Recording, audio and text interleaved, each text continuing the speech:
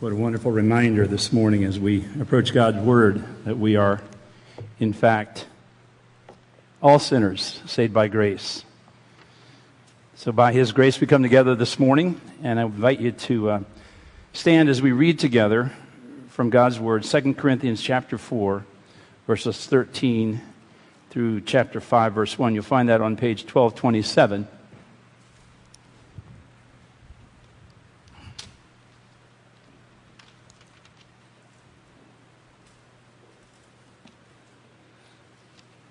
I'm going to actually back up and begin at verse 7 as we get that whole paragraph. But we have this treasure in jars of clay to show that the surpassing power belongs to God and not to us. We are afflicted in every way, but not crushed, perplexed, but not driven to despair, persecuted, but not forsaken, struck down, but not destroyed, always carrying in the body the death of Jesus, so that the life of Jesus may also be manifested in our bodies. For we who live are always being given over to death for Jesus' sake, so that the life of Jesus also may be manifested in our mortal flesh. So death is at work in us, but life in you. Since we have the same spirit of faith, according to what has been written, I believed and so I spoke, we also believe and so we also speak, knowing that He who raised the Lord Jesus will raise us also with Jesus and bring us with you into His presence. For it is all for your sake, so that as grace extends to more and more people, it may increase thanksgiving to the glory of God. So we do not lose heart, though our outer self is wasting away, our inner self is being renewed day by day. For this light momentary affliction is preparing for us an eternal weight of glory beyond all comparison, as we look not to the things that are seen, but to the things that are unseen. For the things that are seen are transient, but the things that are unseen are eternal. For we know that if the tent that is our earthly home is destroyed, we have a building from God, a house not made with hands, eternal in the heavens. Let's bow together. Father, thank you for your word that you have revealed to us and spoken to us, that we might know you and know ourselves before you and know how you would have us live as your children. So guide us this day by your word. Speak, Lord, I pray, through this word this day. Give grace and humility to your servant and give us ears to hear, that we might be informed and conformed to the will of our Lord. We pray in Jesus' name. Amen. Please be seated.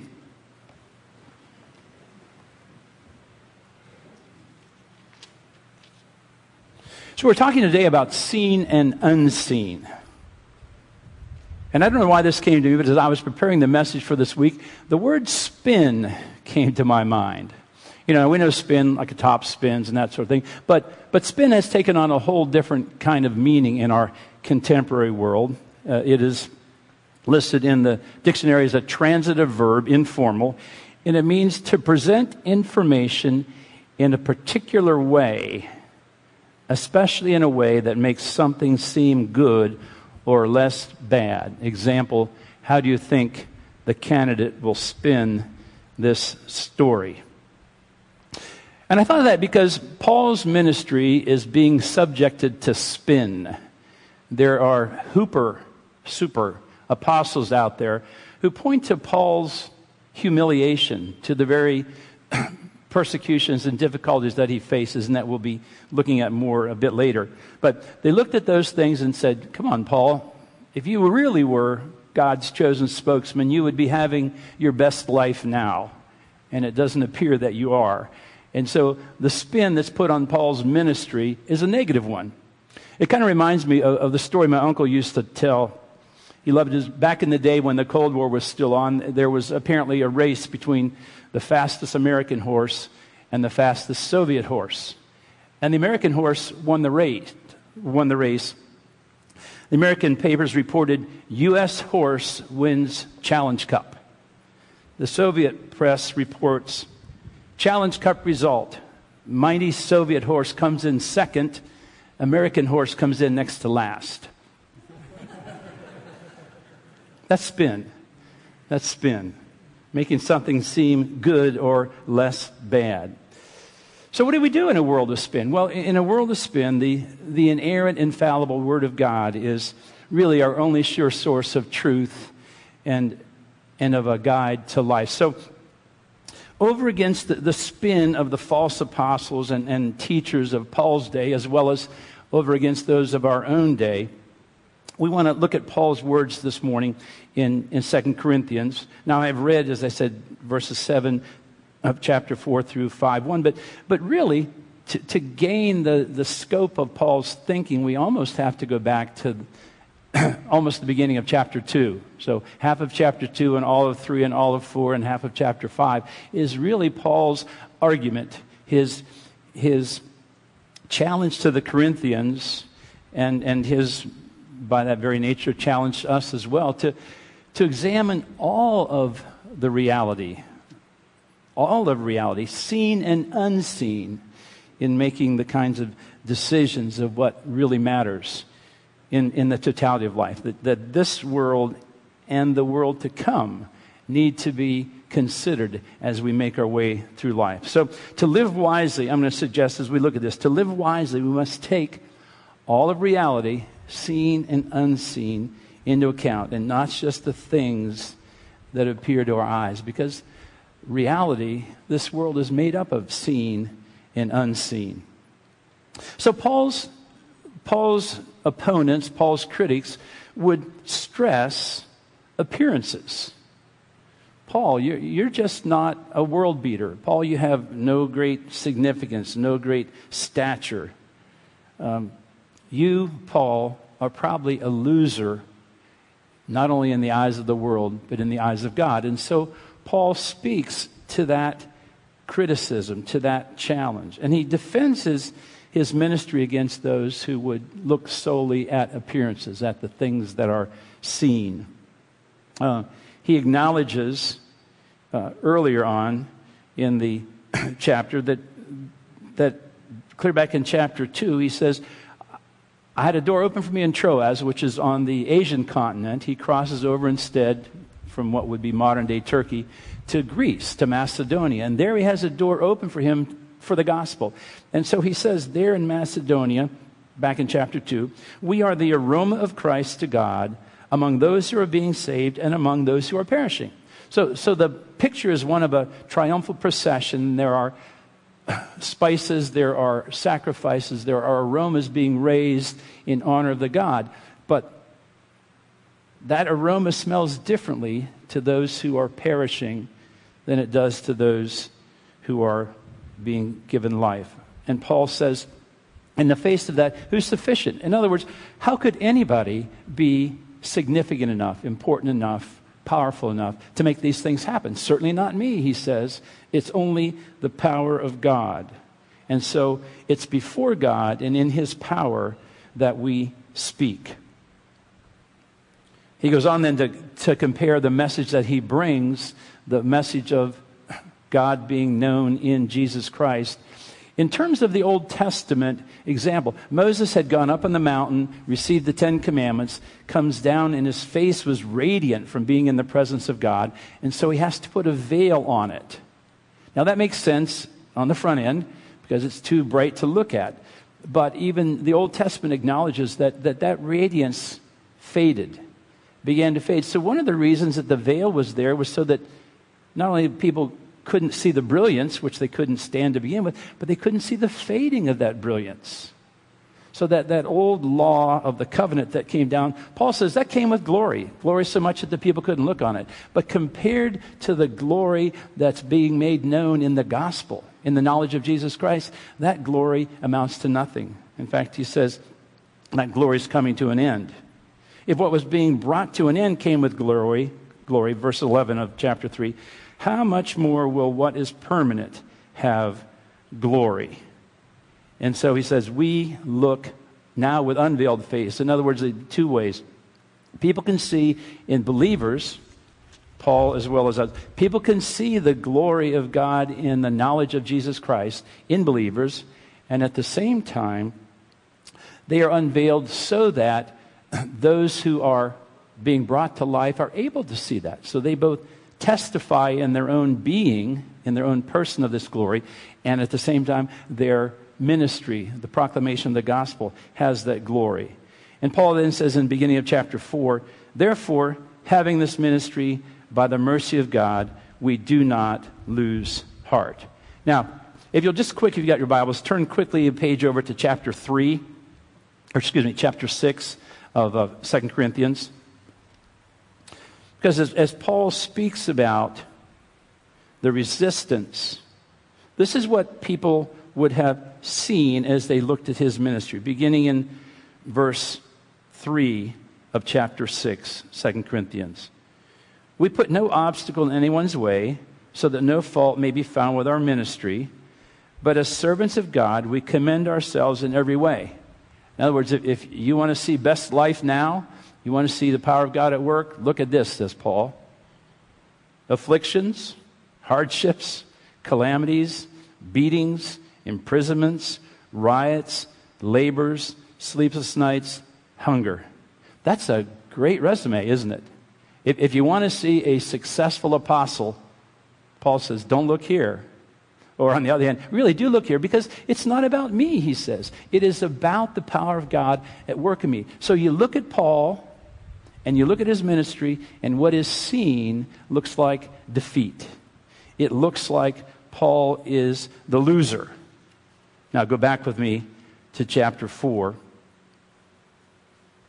Our text today, he says, verse 8, we're afflicted, again echoing what he's written in chapter. We are afflicted, not crushed, perplexed, not despairing, persecuted, not forsaken, struck down, not destroyed, carrying the death of Jesus in the body, so that the life of Jesus may be seen.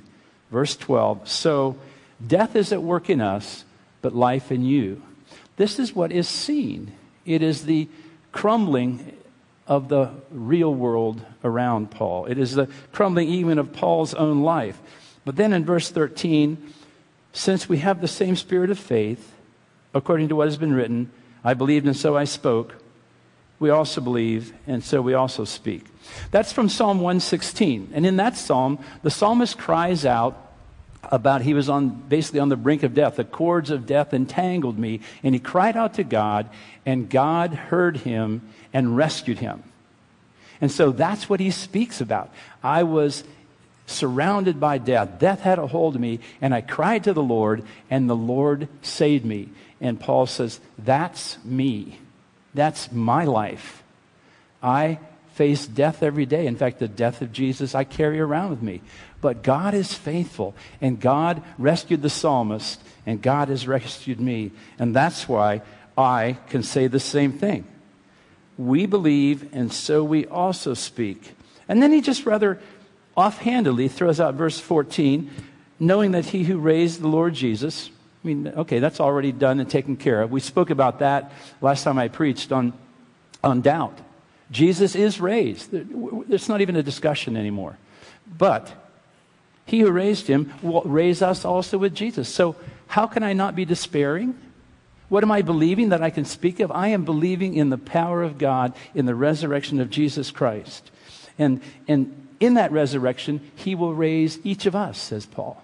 He will raise all of us and bring us with you, that is his readers in Corinth, into his presence. And therefore, what we do is for your sake, that God may have the glory.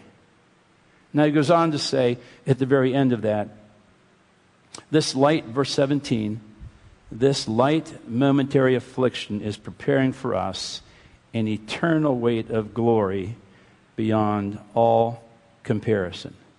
So even though what is seen in Paul's ministry is trouble and persecution and, quote, failure, what is really happening is that Paul, both in himself, is being prepared for an unseen reality, for an eternity, but he is also, by means of his, quote, failures, his humiliation, he is sharing the gospel of Christ, which is life to his hearers. In what they are hearing, they too are now being brought into an unseen reality where life prevails and not the death around them. So, as one commentator says, the eternal perspective and hope in things to come sustained Paul in the midst of temporary sufferings that mark his ministry. In other words, what we see around us is difficult.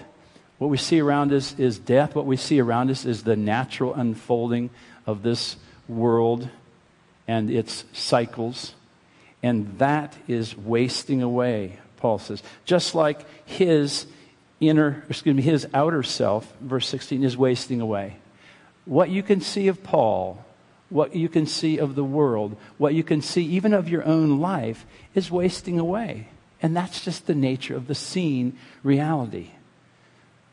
So what should that cause us to do? Well, it focuses then on what is unseen. As I was mentioning to somebody earlier, the chapter break between the end of chapter 4 and the beginning of chapter 5 is probably one of the most unfortunate chapter breaks in all of our translations. You realize, of course, that the Greek manuscripts weren't written with versification or chapters. They just went on. And unfortunately, the translator who put the chapters and the verses in here broke the middle of Paul's thought, because he finishes verse 18, the things that are seen are transient all around us, but the things that are unseen are eternal, because we know. Just read it that way. Because we know that if the tent that is our earthly home is destroyed, we have a building from God. So God has shined his light into the darkness of sinners' hearts, and in that light reveals the life that is in Jesus Christ. And in that life, then, Paul has hope, not for the things of this world, but for the world yet to come. Calvin says, the decay is visible, the renovation is invisible. We don't see what's going on, but Paul says, what's happening to me is building up in me an inner self that is being renewed. Day by day, the things that he faces are challenges, our troubles, our afflictions in this world are meant to, if you will, break this world's hold on us. I'm thinking of that great Groucho Marx line, what are you going to believe, me or your lying eyes? Are we going to believe the Word of God or our eyes which see this world and is fading away? So the unseen things that are eternal are not grasped by sight. Paul says, no, we live by faith, not by sight. Verse 7, we walk by faith, not by sight. What is our faith? Our faith is that the unseen things are more real than the things that we see. The reality of eternity is the only thing that stays, and all around is decay. Our outer selves as individuals is fading away. Now, I used to think that was a long way away, back when the knees and the hips didn't hurt like they do now. When the arthritis hasn't affected the joints. I think that was a foreign world, My grandpa would get up and groan and lean on his cane, and I'd think, man, you're old. Well, I just don't have a cane, but I have the groans, I'll tell you, and the pains. And you realize that this shell isn't made to last forever. It's not gonna. It won't. And we have to come to grips with that reality, which is, in one sense, unseen. It's out there ahead of us. What we see now, though, is decay, deterioration. We see afflictions. We see pain. And so, what do we do in the face of that? Well, we're thrown back on God's provision, just as Paul is here. Again, the transition between chapter 4 and chapter 5 being not helpful at all. Paul says, the things that are unseen are eternal. Well, what is that? It is the building, the eternal body that God has for us that's going to last. This tent that I live in, says Paul, it's fading away. It's being destroyed. And therefore, my focus, my hope is on that which is unseen, upon the eternal, which God is preparing for us. Again, as one commentator says, when the signs of age begin to appear in my body, I know that it is in principle finished. It's only a matter of time. I hope that's not news to any of you.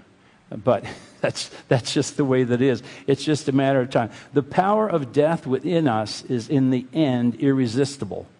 I have no power either within myself or outside by which my life can be renewed or extended in any ultimate sense. My one hope is God. And Paul then affirms that God is both preparing a home for us, as Jesus said at the Last Supper. I go to prepare a place for you. So God is at work doing that, preparing a place for us, but he's also preparing us for that place.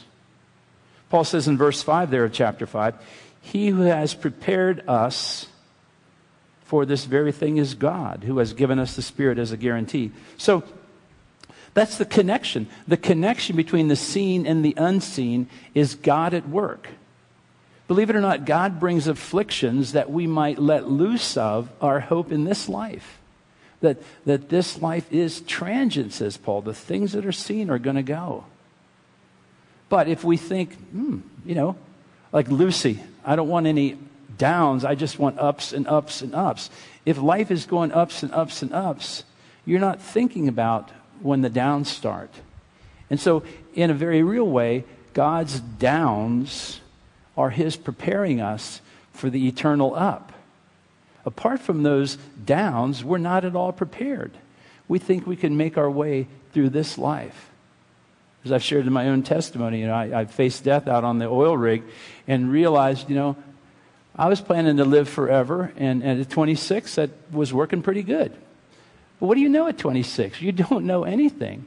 And to the extent that life is going well when you're 26, you have no reason to think differently. But the Spirit of God would say to us, no, this which you see, this which you count on, this which you live amongst is temporary.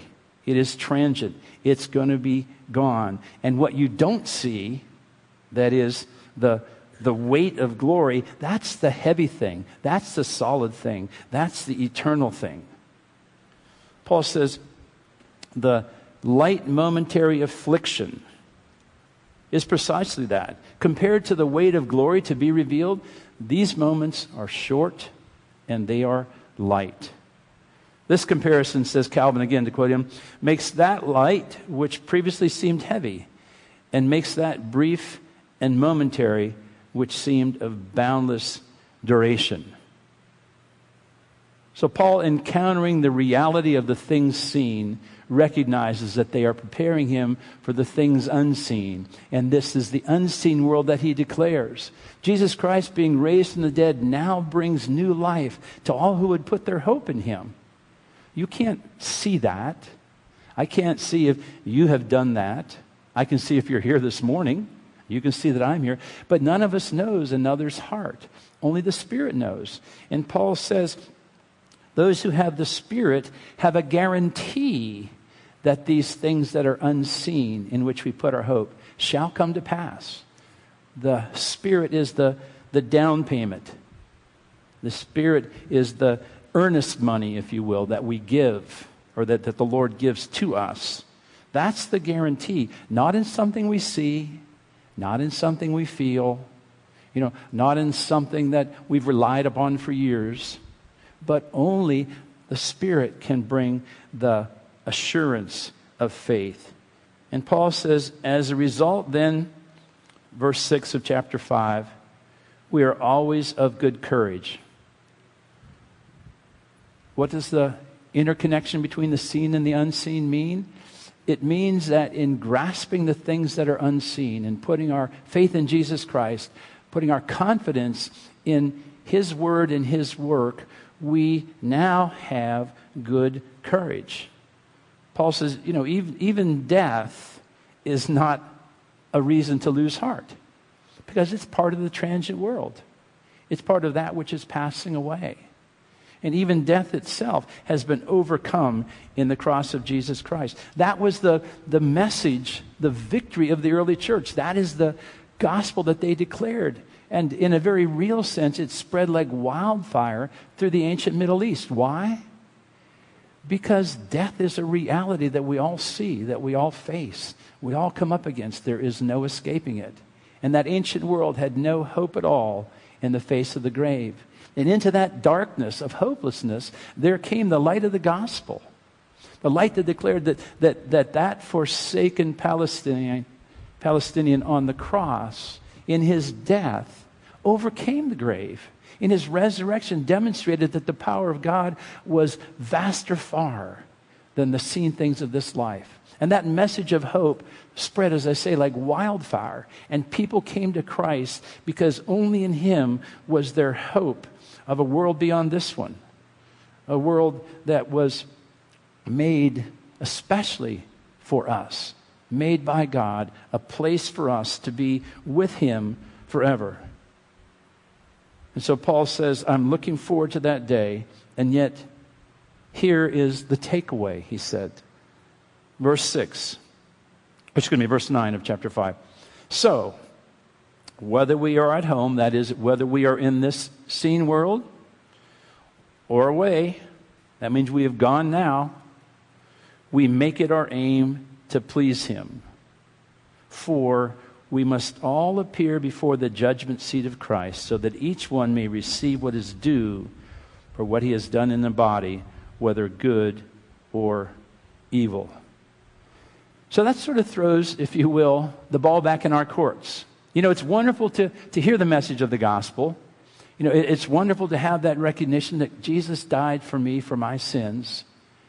But now we need to put that into the seen world around us, because we're still here.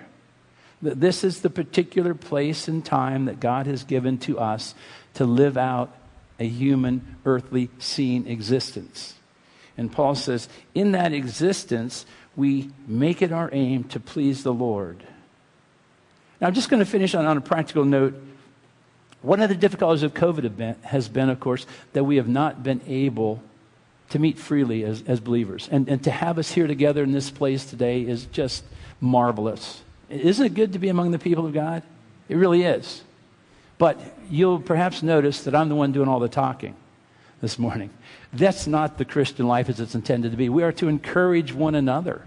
We are to bear one another's burdens. Pastor Wesley preached that entire series on the one another's of the New Testament. What is that about? That's about being embodied people in the here and the now with the challenges of this present life that are ours, both to face with hope and to live in as servants of Christ for the sake of others.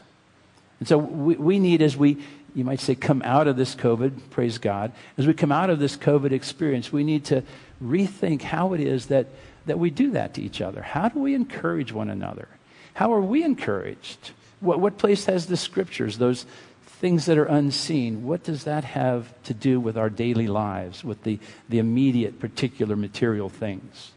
These are all questions that's not just the church's problem. It's not just the elders to figure out what program is going to meet that need, but it's for each of us, you and me, to say, how is it that this unseen reality that the Lord has prepared for me, for all who love him, how shall that unseen reality be made manifest in my life, in my experience, in my being a blessing to others? You know, we can't spin away the reality of this life, but we can serve in the midst of it. And we can do so to the glory and the praise of God, even as Paul has done. Let's bow as we conclude. Father, we are creatures of flesh. There is no denying. And we are often overwhelmed by the challenges of the world around us, or by the weakness and failures of our lives within. And I pray, Lord, that in the face of both of those things, we might be emboldened by the unseen reality that while we were yet sinners, Christ died for us, and that in him there is now therefore no condemnation, so that our lives might be lived in grateful service. Service, first of all and above all, to you, but from you then in service to others, that the love of Jesus might be made manifest, and that these eternal things would be seen in the way we live our lives, eyes fixed on the life yet to come. And so I pray, Lord, this day that you may strengthen us as we even come now to the table, that in these elements and in this fellowship together, we may be equipped and deeply planted in your word to serve you until that day when the unseen becomes seen and we are all with Jesus. We pray in his name. Amen.